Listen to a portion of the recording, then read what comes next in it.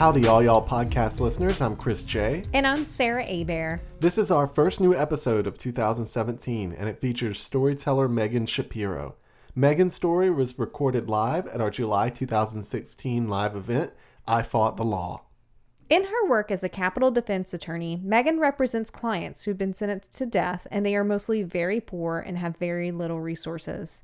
We've also got an interview with Meghan after her story. It's one of the best we've ever had on the podcast, and you'll want to stick around to hear it. Before we go any further, though, we want to welcome back all y'all's returning season sponsor, Holiday Lanes.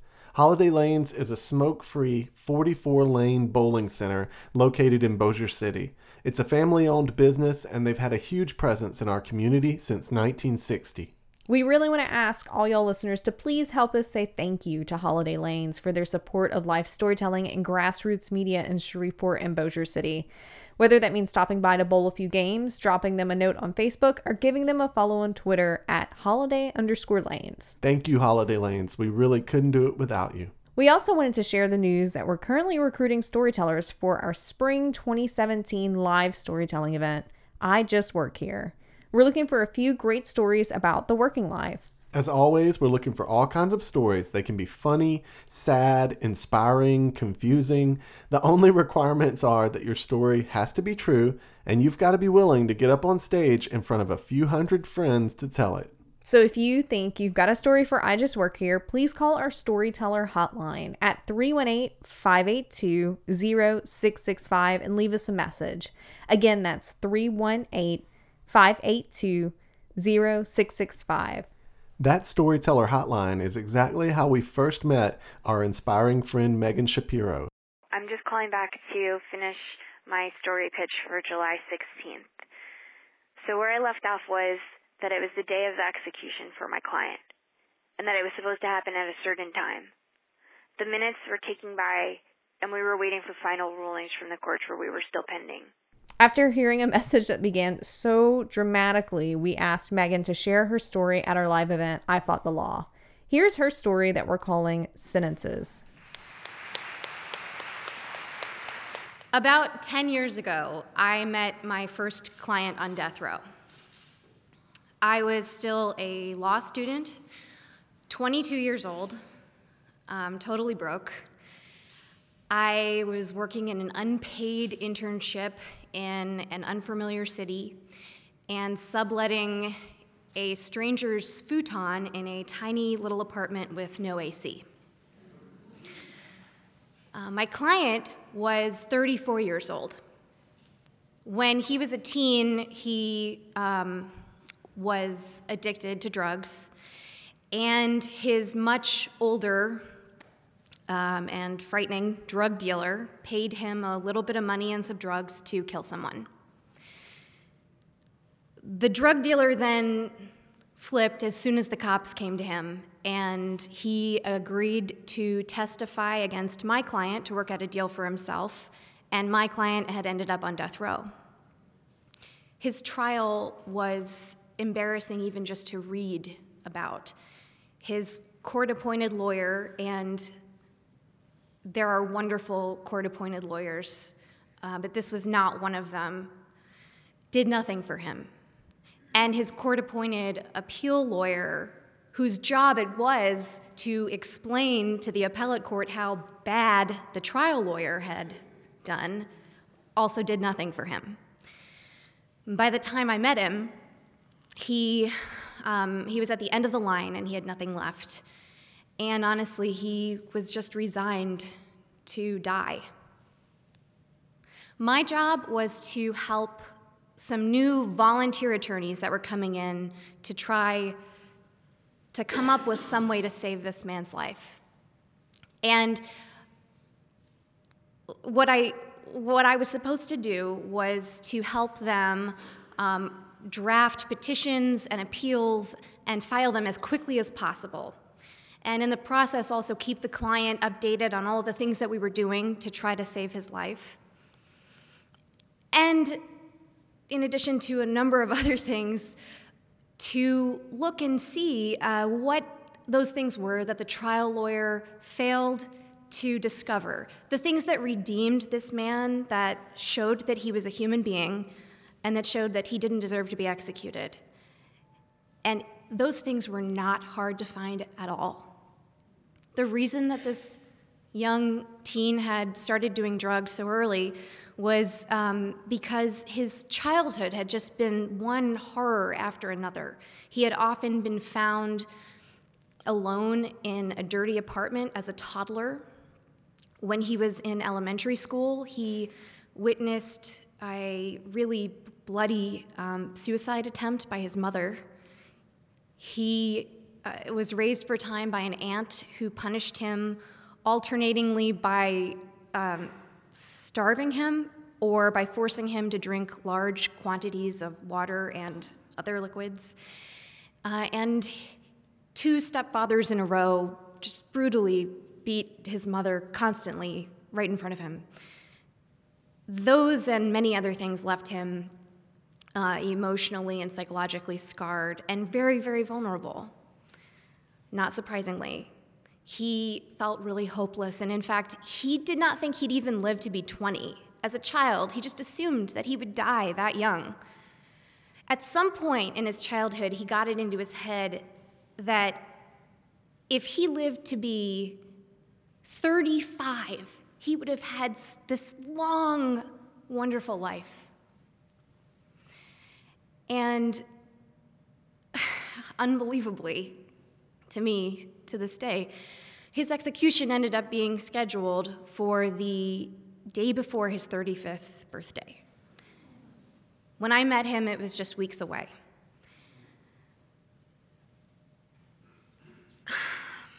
We did everything we could for him, worked around the clock, and I spent a lot of time with him, and I got to know him. I found him to be a very kind person and genuine, and he cared so much for his family. And he was haunted by what he had done. In fact, he'd been remorseful from the very beginning, if anyone had bothered to ask him. One of the things that I did was I went and found almost all of the jurors that had originally sentenced him to death. And I told them about all of these new things that we'd learned. And you know what they said? They said, "Why didn't his lawyer tell us that at the trial? That would have made a difference to me." But we filed all of our appeals and we filed all of our petitions, and they were just being denied. And it became clear that this was really going to come down to the wire. All of a sudden, the day of the execution was there. I had been waking up at the crack of dawn and rolling out of that futon, heading into the office and moving on to the next thing on the list that we thought we could try that might work for days, for weeks. And he had been waking up each morning and just feeling closer and closer to that lethal injection needle. And here we were on that day. And he was scheduled to die at a certain time that night. They were keeping him in this little holding cell right by the execution chamber, and there was a priest there with him, and he had these special clothes on just so he'd be ready to go. And we were sitting on our end by the phone, essentially, waiting to hear back from the last courts that held his life in their hands that day. Well, the time for his death came, but then it passed because, you see, we hadn't heard back from those last courts yet, and they couldn't execute him until that final decision had been made. First, it was just minutes, and then it was hours. And we would talk to him on the phone, but we really didn't know what to talk about. We didn't have any updates. And sometimes it felt like he would be sort of trying to say goodbye, but he didn't really know how, and I didn't know what to say. And I was on the phone with him when another line rang, and the lead attorney on the case ran out to another room to take the call. and he came back into the room with news. And I broke that news to our client right then on the phone, that the execution had been stayed and he would not be killed that night. I went and I wrote him a birthday card, and I got it in the mail. And then a few days later, I got to visit with him in person, and he told me about what that experience was like for him of waiting to die, but then not dying. I was so new at this, and since that time, I have represented a lot more men and women, all poor men and women who are charged with crimes that carry a death sentence or are already on death row. And this whole time, I've looked back on that first case, and I've thought of it as a great victory. And it validated for me that if you work hard enough and you do what you're supposed to do, you believe in what you're doing, and you're right about what you're doing, then the system will do what it's supposed to do, and it will do what it did that night. And I've leaned on that, and it's given me comfort so many times when I have been working on something that felt hopeless, and often when injustices were carried out against other clients. Luckily, I've not had any other clients executed, but my career is still early, and this experience was very important to me just to hold in my heart.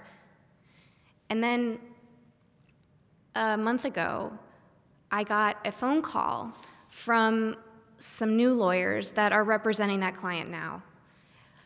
And the reason they were calling was that he has a new execution date set for later this summer. And this is the reason why. You see, that night, he didn't get his sentence changed. All he got was this absurdly attenuated win. He had been given the right to have an opportunity to ask a court to consider the possibility of giving him a hearing at which time he could argue for the right to get a new sentencing trial. And he went through all those steps, and they didn't work.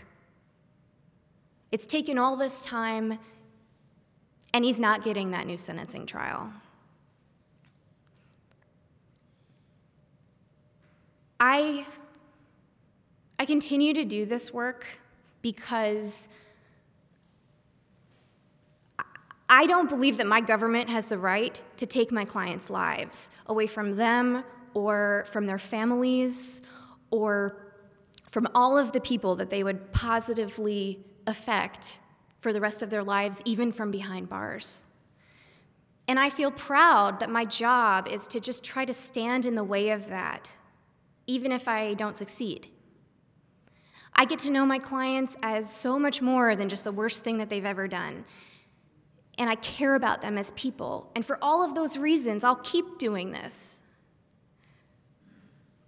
But I feel like I've finally realized something that I knew before, but I just don't think I could make myself fully believe. That in this system, this death penalty system, this arbitrary death penalty system that we have, that's run by politicians and other flawed human beings who just shift the responsibility for these lives up and down the chain, hoping that it won't stick to them. This system that we created as people in this country and that we allow to persist. In this system, when something good does happen, it's just as likely to be a fluke as it is to be anything else.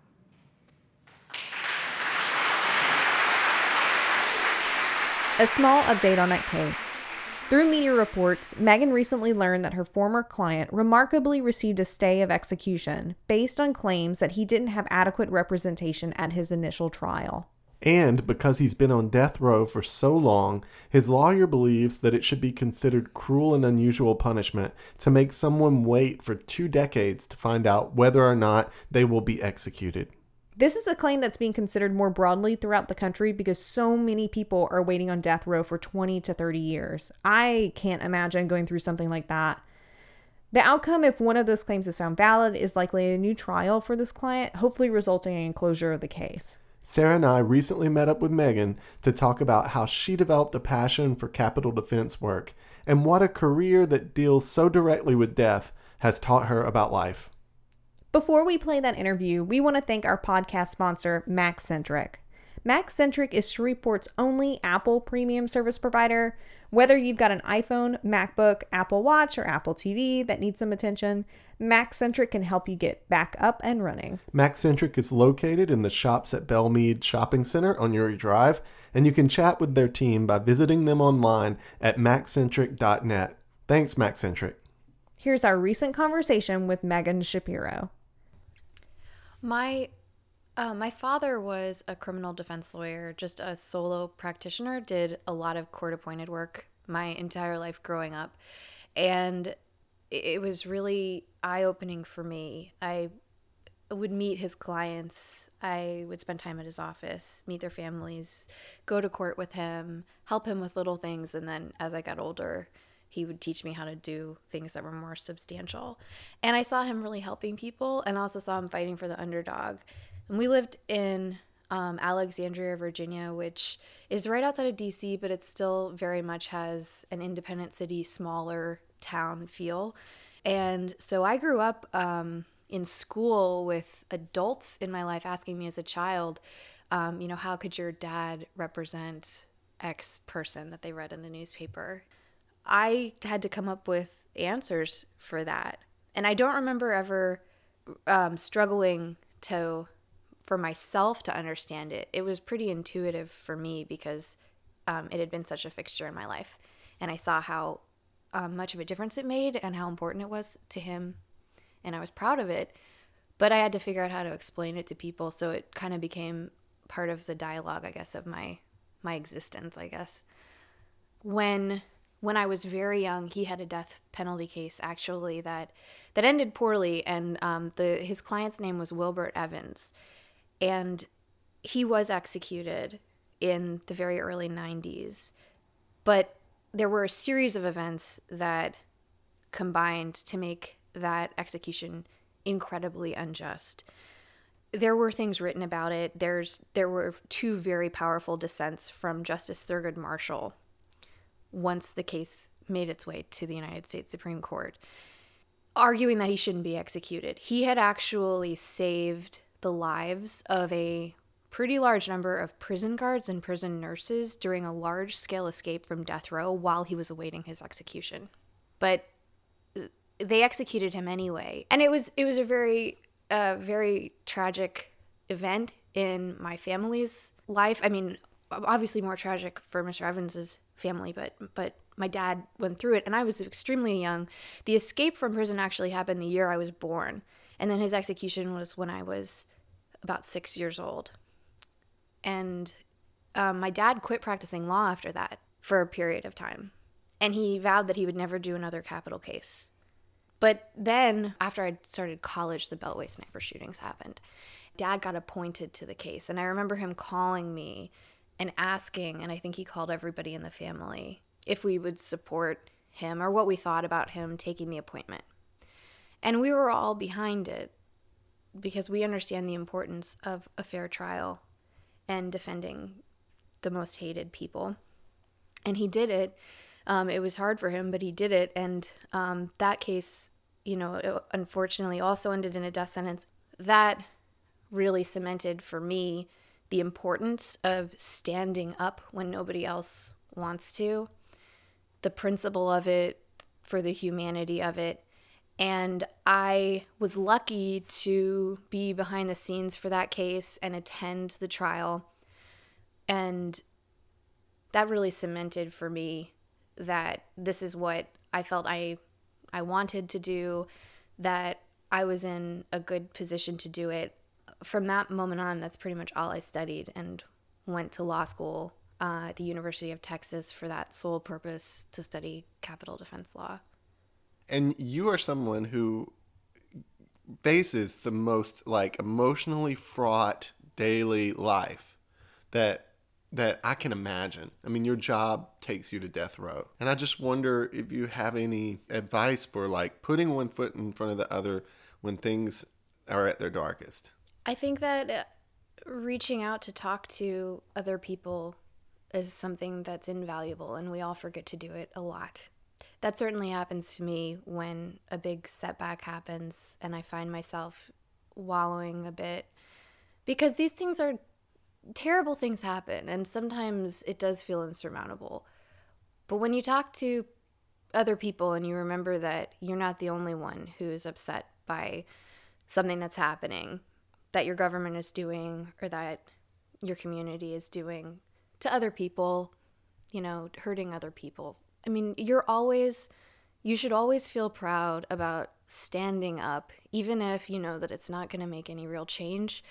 You're part of a larger movement, and you standing up and saying something is probably not going to make a real change or a lasting change in that moment, but it's the repetition of people standing up over and over again and just saying, you know what, I saw that and I don't think that's right.